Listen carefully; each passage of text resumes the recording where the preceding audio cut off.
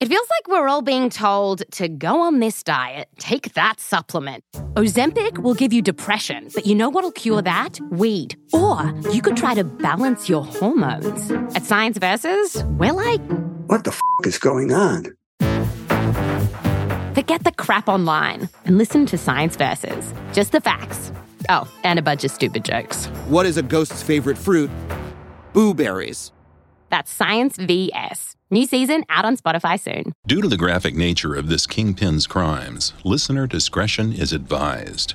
This episode includes discussions of murder and assault that some people may find offensive. We advise extreme caution for children under 13.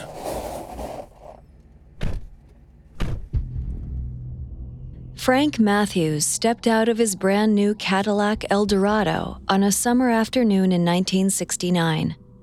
The weather was unusually cool, but the brisk breeze was doing little to quell his rising agitation. He and one of his business partners pressed on toward the front doors of his Brooklyn apartment complex. As Matthews and his associate got into the elevator, they hardly noticed the well-built man standing next to them. But he certainly noticed them. This sort of staring was hardly unusual. Black families were few and far between in this apartment complex, and Matthews and his family had been the subject of more than a few suspicious stares by their white neighbors.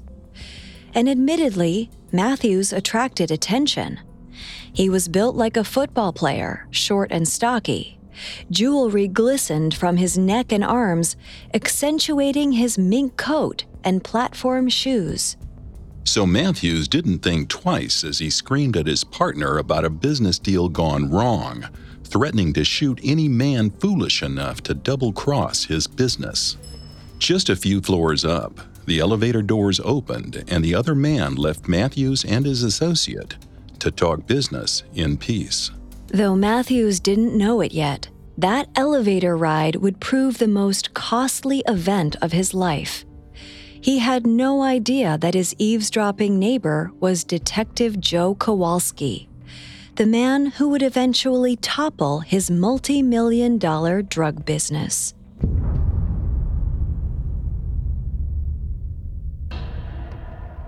I'm Howell Hargett. And I'm Kate Leonard, and this is Kingpins, a Parcast original. Every Friday, we journey inside the ranks of organized crime rings, from street gangs to mafiosos, to understand how a kingpin or queenpin rises to the top of the underworld. And why they fall. As we follow the lives of infamous crime bosses, we'll explore how money and power changed them, and how it changed the community around them. This is our first episode on Frank Matthews, a narcotics trafficker who at the height of his power in the late 60s and early 70s supplied drugs to every region of the United States. This week, we'll take a look at Matthews' rise from indigence to undisputed power atop the United States drug trade. Next week, we'll look at his downfall and sudden, mysterious disappearance. At Parcast, we're grateful for you, our listeners.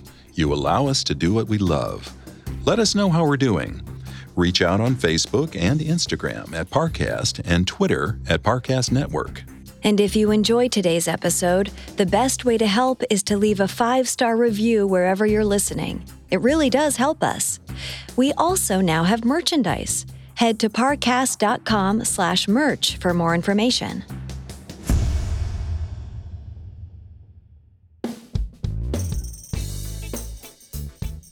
Frank Matthews wasn't supposed to be here. A part of him knew that. He was a country boy, modest and easygoing. The fast life of New York should have been too much for him.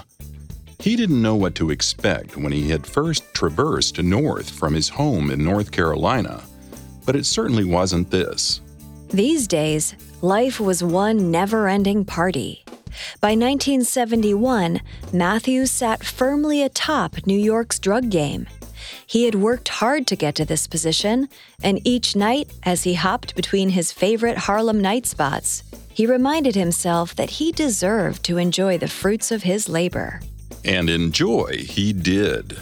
Frank was rarely seen without one of his many girlfriends, all of whom he kept at different apartments he owned around the city.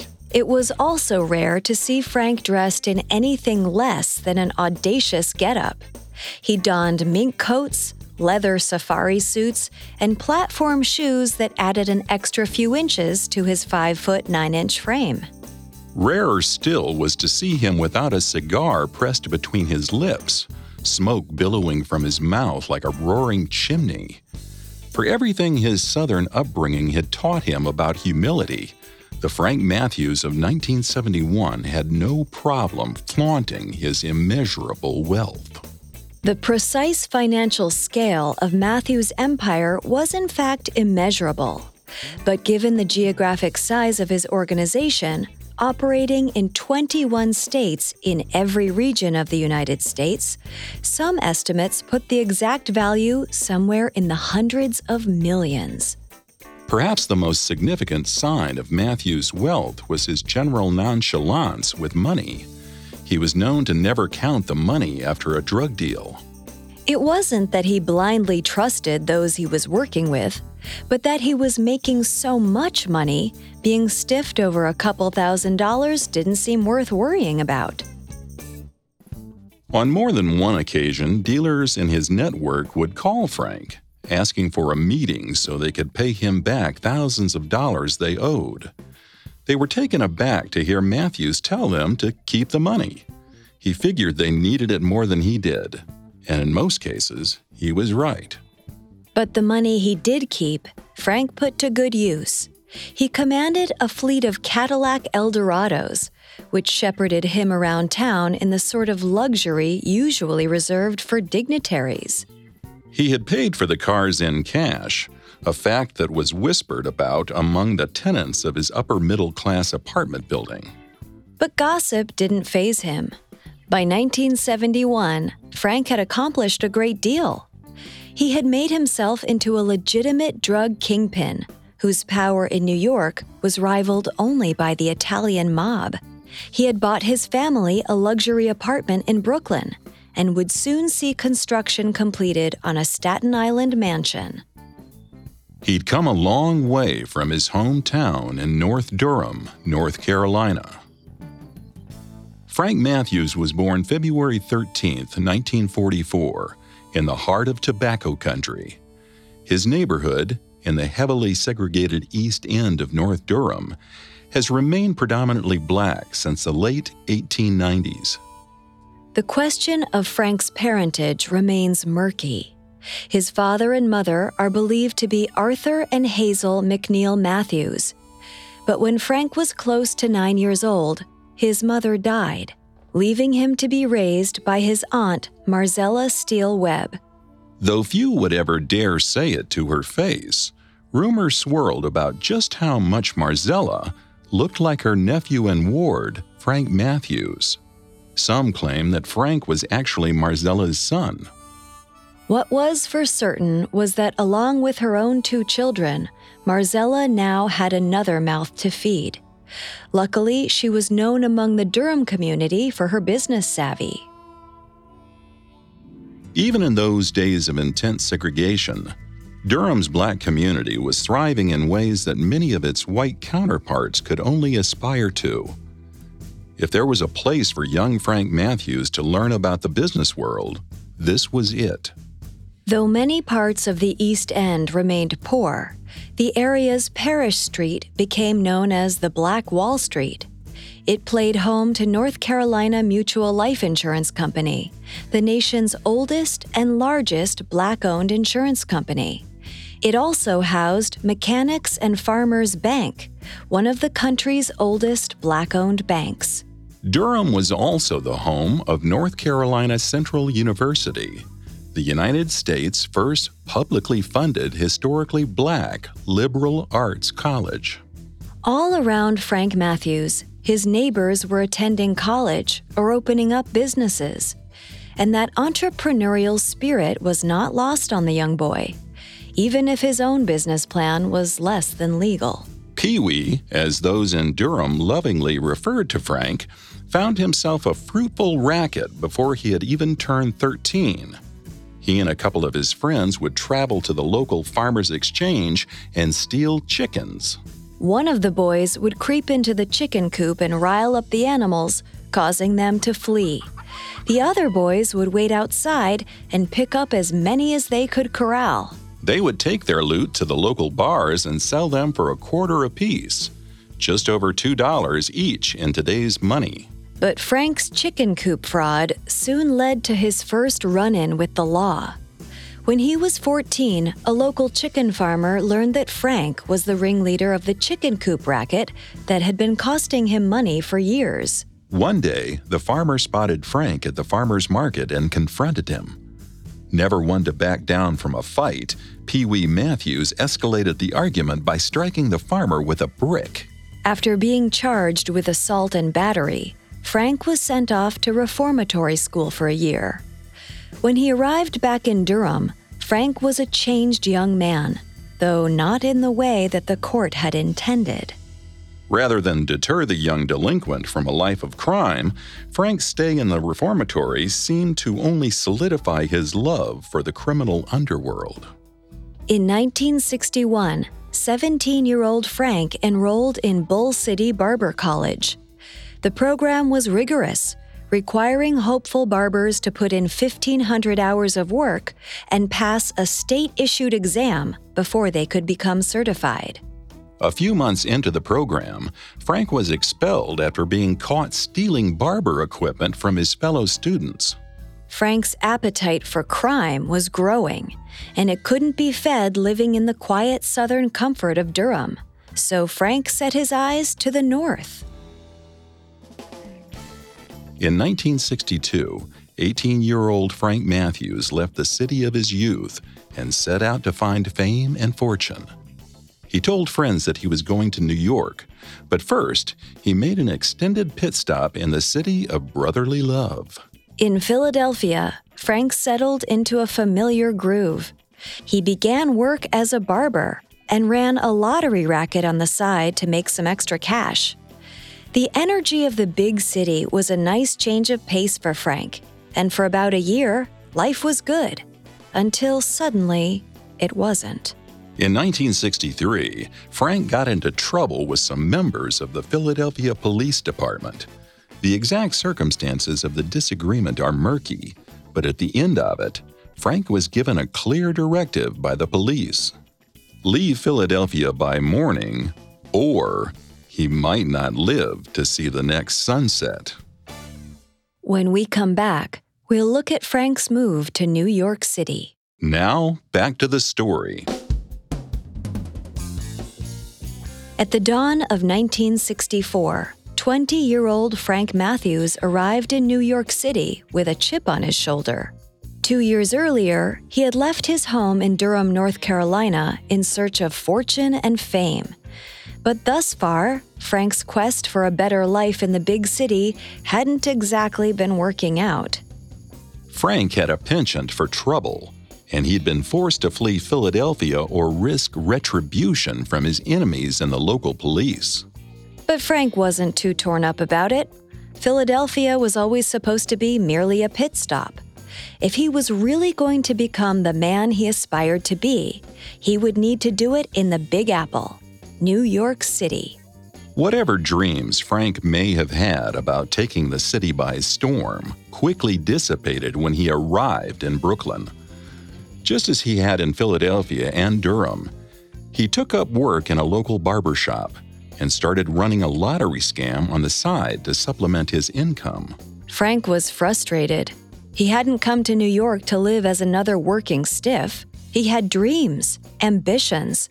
He was going to be the guy wearing $300 suits and driving Lincoln Town cars, and he knew he wasn't going to get there by continuing a life of haircuts and petty crime. Luckily, he already had another idea in mind.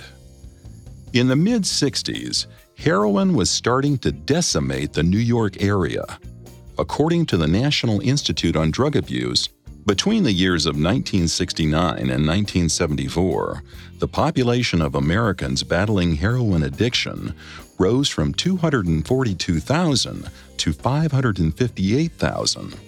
And on July 14, 1969, President Richard Nixon would tell Congress, New York City alone has records of some 40,000 heroin addicts, and the number rises between 7,000 and 9,000 a year. The New York drug trade had long been controlled by the Italian mafia. The 5 families, Gambino, Lucchese, Bonanno, Genovese, and Colombo, brought the drugs into the city and oversaw its distribution, all the way down to street-level dealers. The Italians hired mostly black associates for the actual street dealing, but Frank, despite his humble upbringing, felt he was above slinging dope on the corner. He had bigger plans. If he wanted to be more than a hired grunt, he would need to start his own operation and become an independent distributor. And to do that, he needed cash. Frank couldn't very well go to the bank and take out a loan to start his drug business. So instead, he took his pitch directly to the Italian mafia. It sounds counterintuitive to approach the mob for a loan to start a business that directly competes with the mob's own interests. But Frank hoped it would lead to a partnership. If they would supply him with drugs on credit, he could use those startup resources to get his own distribution business rolling.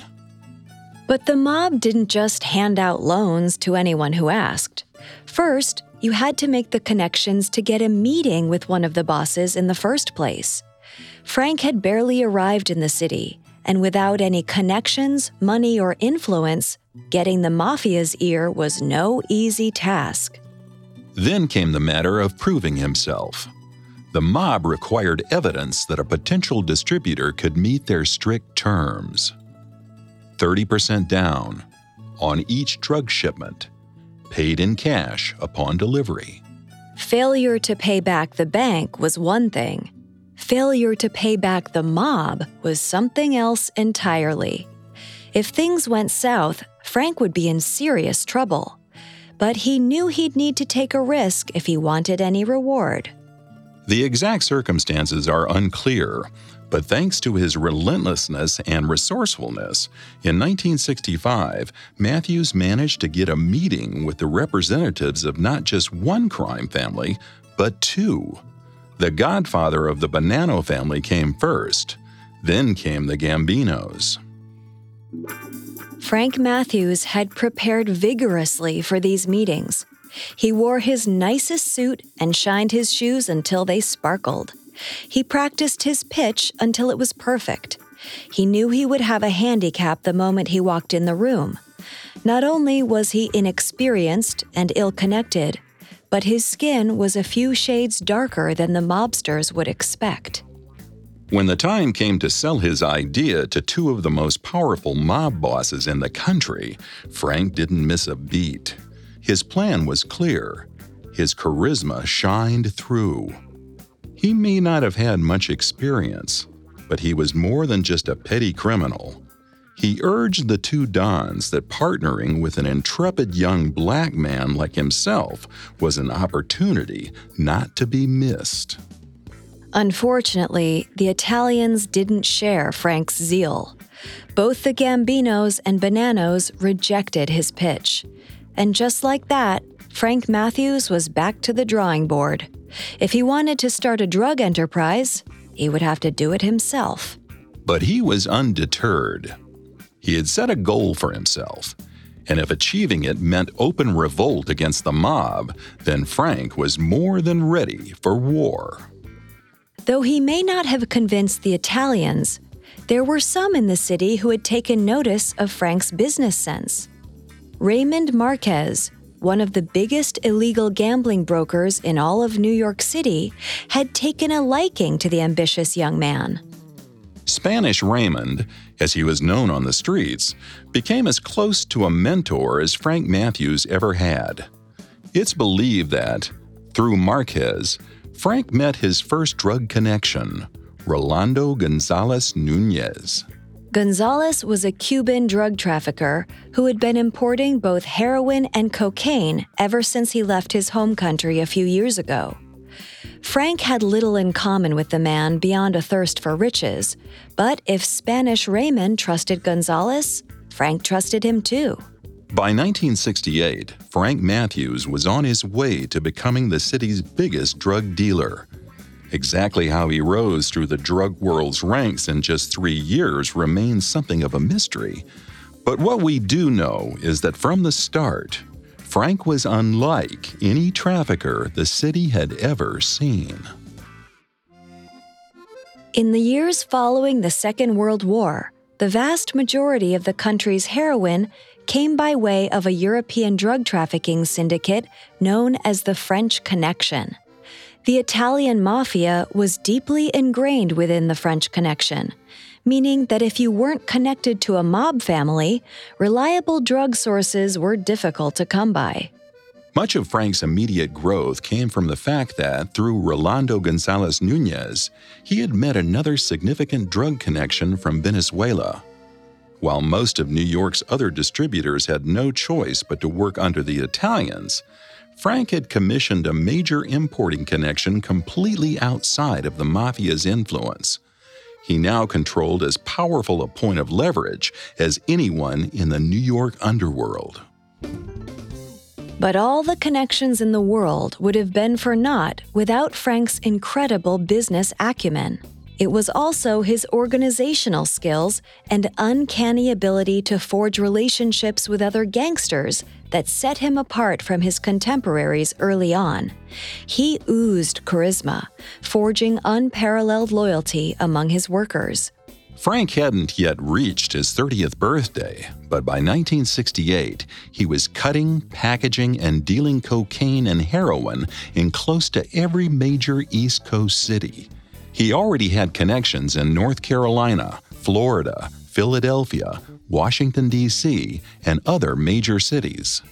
The specific details of his meteoric rise have been lost to history, but we do know how things ran once his full operation was in place. After the product was imported, it was processed at 2 Brooklyn-based drug mills, nicknamed the Ponderosa and the OK Corral. Each day, 40 or so workers boarded buses to the mills, where they would be paid about $100 a day to bag drugs. That's the equivalent of about $740 today. The workers were required to wear masks to prevent them from inhaling any of the cocaine they were cutting. Once the drugs were packaged, they were shipped out to street-level dealers throughout the East Coast. By delivering directly from the processing labs to the dealers, Frank was eliminating the middleman and increasing his own profits on every transaction. Soon, Frank was handling multi-ton drug shipments to at least 21 different states. What had started as an East Coast operation began extending into Midwest markets like Chicago and St. Louis. Business was so good, it wasn't uncommon for Frank to earn $250,000 in cash from a single shipment, roughly the equivalent of over $1.8 million today. Frank's business operated like a McDonald's or a Burger King, setting up franchises along street corners all across the East Coast and hiring only highly qualified lieutenants to operate them as managers. His men in each city handled all the work, and Frank sat back and watched the money grow. And it grew. By the summer of 1969, Frank Matthews sat firmly atop the New York drug game.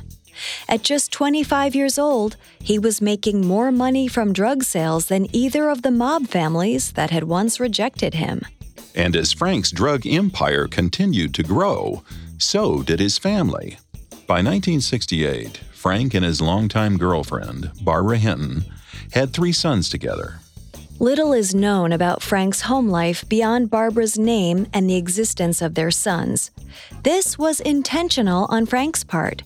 He knew the dangers of the world he operated in, and even though he tried to avoid violence himself, he knew there were people who might want to hurt him by going after his family.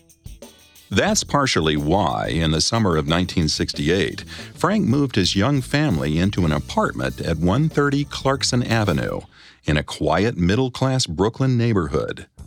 When asked what he did for a living by his almost uniformly white neighbors, Frank told them he was in real estate. It was only a half lie. Frank did own real estate all throughout the city, including drug dens, stash houses, and discreet apartments for his many romantic affairs. But few could reasonably believe Frank's claim that he was a legitimate businessman. It wasn't just his ostentatious outfits, including mink coats, leopard suits, and platform shoes. Nor was it the fleet of expensive cars he commanded at his beck and call. Instead, it was the constant visitors, arriving outside the building at all hours of the day and night, only to slip into Frank's apartment and leave just as quickly as they'd come. Still, Frank was unworried about a few suspicious neighbors. He had moved to this sleepy Brooklyn neighborhood because he wanted to feel safe when he came home every night. As far as he was concerned, judgmental whispers were less of a hazard than flying bullets. But as he would soon discover, sometimes the enemy you know is far less dangerous than the one you don't.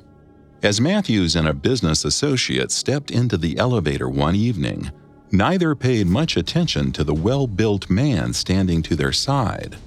But the man was most certainly watching them. His name was Joe Kowalski. He was an NYPD detective who lived in the same building. He had heard the gossip around the building's most frequently visited tenant, but this was Joe's first time seeing Frank Matthews in person, and he was unimpressed. Frank didn't know it, but he had just fanned the suspicions of a man who had the power to rip away everything he'd built. Coming up, we'll learn how Joe Kowalski's investigation into Frank Matthews put him firmly within the crosshairs of the police. Now, back to the story. By 1971, Frank Matthews was perhaps one of the most important drug traffickers in the United States. His organization had grown to bring in hundreds of millions of dollars each year. And at 27 years old, Frank had grown into something far different from the young man who had arrived in New York 7 years earlier. Frank's over-the-top style and charismatic demeanor made him a legend in the New York underworld. He even served as inspiration for the character of Tommy Gibbs, a tough guy who rises from the streets to become a crime kingpin in the 1973 film Black Caesar. By now, Frank had started to put much of his drug earnings to use at casinos. He became a regular in Las Vegas, earning a reputation among the workers as a great tipper. Frank was a heavy gambler, and not a particularly successful one, often losing as much as $190,000 in a single night, roughly the equivalent of $1.2 million today. But it wasn't all fun and games when he came to Vegas. Years later, investigators came to believe that Frank's trips to Sin City were part of an effort to launder money through some of his Las Vegas contacts. By this point in his career, Frank had connections not only in New York and Las Vegas, but in nearly every city in the country. Frank was a king, but he realized that if he brought all his contacts together, he could create something far bigger and more powerful than his own empire. In October of 1971, Frank Matthews called a meeting in Atlanta, a summit for all the most powerful Black and Latino drug dealers in the country. It had been years since Frank had been rejected by the Italian mafia, but a part of him still harbored a bitterness toward them. And now that he had money and power, Frank had a plan to put the Italians out of business for good. While Frank had long been operating independently from the mafia, many other distributors were still dependent on the Italians' heroin and cocaine supply. At the Atlanta summit, Frank proposed a radical alternative. He wanted to form a heroin smuggling network that could operate entirely outside of the control of the mob. The group was more than receptive. They'd long been relegated to the role of middle management as their Italian partners reaped the profits. By the end of the meeting, a plan was in place. The group, led by Frank, would build up their own independent relationship with the Corsicans, the group that ran the French Connection. The French Connection operated out of Marseille, one of the busiest ports in the Western Mediterranean. In the 60s, the United States was focused on combating Soviet influence in France, so focused that they hardly noticed as it became the heroin capital of the Western world. One 1960 report stated that while narcotics agents in Marseille were seizing a total of around 200 pounds of heroin every year, that same amount was being smuggled into the port for distribution every other week by the Corsicans. The Italians had always been the French Connection's primary partner in the U.S. Until this point, Frank had somehow managed to avoid war with the Italian mob families he'd defied. Despite his growing business, they saw him as little more than a nuisance. But any effort to grow closer with the Corsicans would mean coming into direct competition with the mob. The two groups were on a definite collision course. But Frank was ready for war. As he left the Atlanta meeting, Frank had every reason to feel accomplished. He had single-handedly united drug operations from all across the country, and he had moved one step closer to pushing the powerful Italian mob out of the drug trade. To anyone who had attended, the message was clear. Frank Matthews was now the most powerful non-Italian gangster in the country. But it wasn't only his fellow drug traffickers who had reached that conclusion. The Bureau of Narcotics and Dangerous Drugs, the predecessor of the modern-day DEA, had caught wind of Frank's meeting of the minds. They had traveled to Atlanta and run the license plates of the attendees, and they discovered Frank had brought together a regular who's who of Black and Latino organized crime. For the first time since entering the drug game a few short years ago, Frank Matthews had found his way into the police's crosshairs. The fact that he was able to stay under the radar for as long as he did is impressive, given his massive success. But now he'd have to be twice as careful if he wanted to keep his empire intact.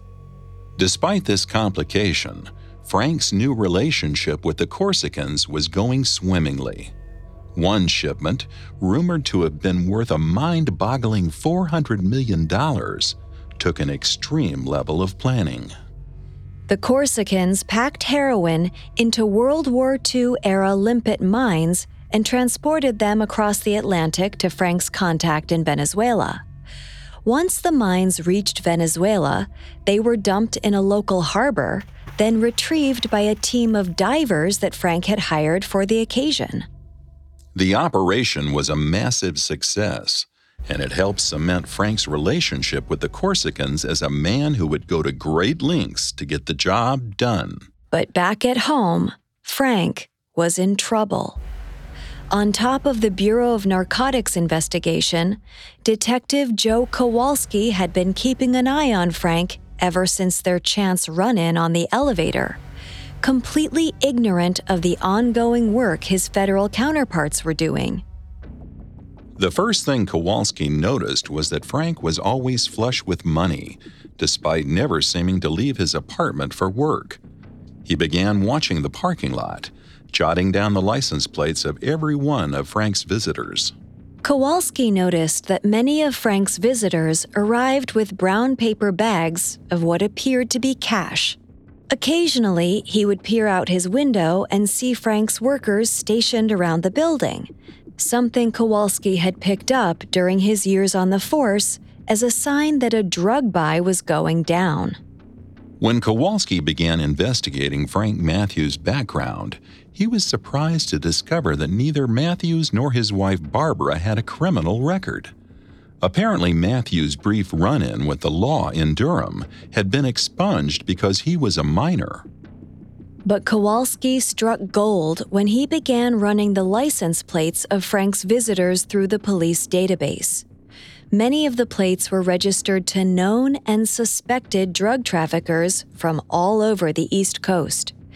Kowalski was now sure that he was living in the same building as one of New York's preeminent drug dealers. Next, Kowalski looked into Frank's phone records.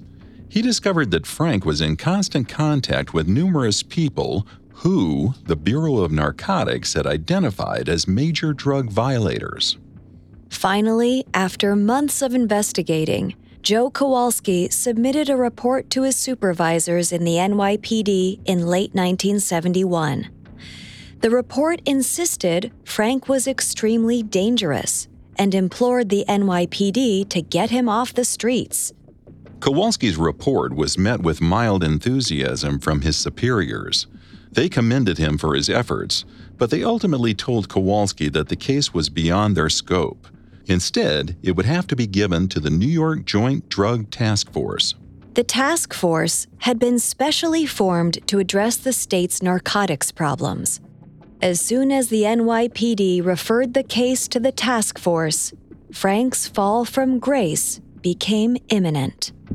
As 1971 drew to a close, Frank Matthews was focused on construction for his dream house, a custom-built mansion on Staten Island. But a full team of New York's finest were focused on making sure he never got the chance to step inside.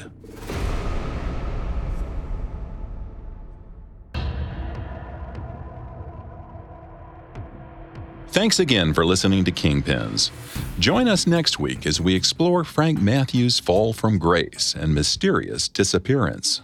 For more information on Matthews, amongst the many sources we used, we found Black Caesar by Ron Chepsick extremely helpful to our research. You can find more episodes of Kingpins, as well as all of Parcast's other shows, on Spotify and anywhere you listen to podcasts. Several of you have asked how to help us. If you enjoy the show, the best way to help us is to leave a 5-star review. And don't forget to follow us on Facebook and Instagram at Parcast and Twitter at Parcast Network. We'll see you next time. Kingpins was created by Max Cutler and is a production of Cutler Media and is part of the Parcast Network. It is produced by Max and Ron Cutler with sound design by Russell Nash. Production assistance by Ron Shapiro and Paul Liebeskind. Additional production assistance by Maggie Admire and Freddie Beckley. This episode of Kingpins was written by Daniel Ocho and stars Kate Leonard and Howell Hargett.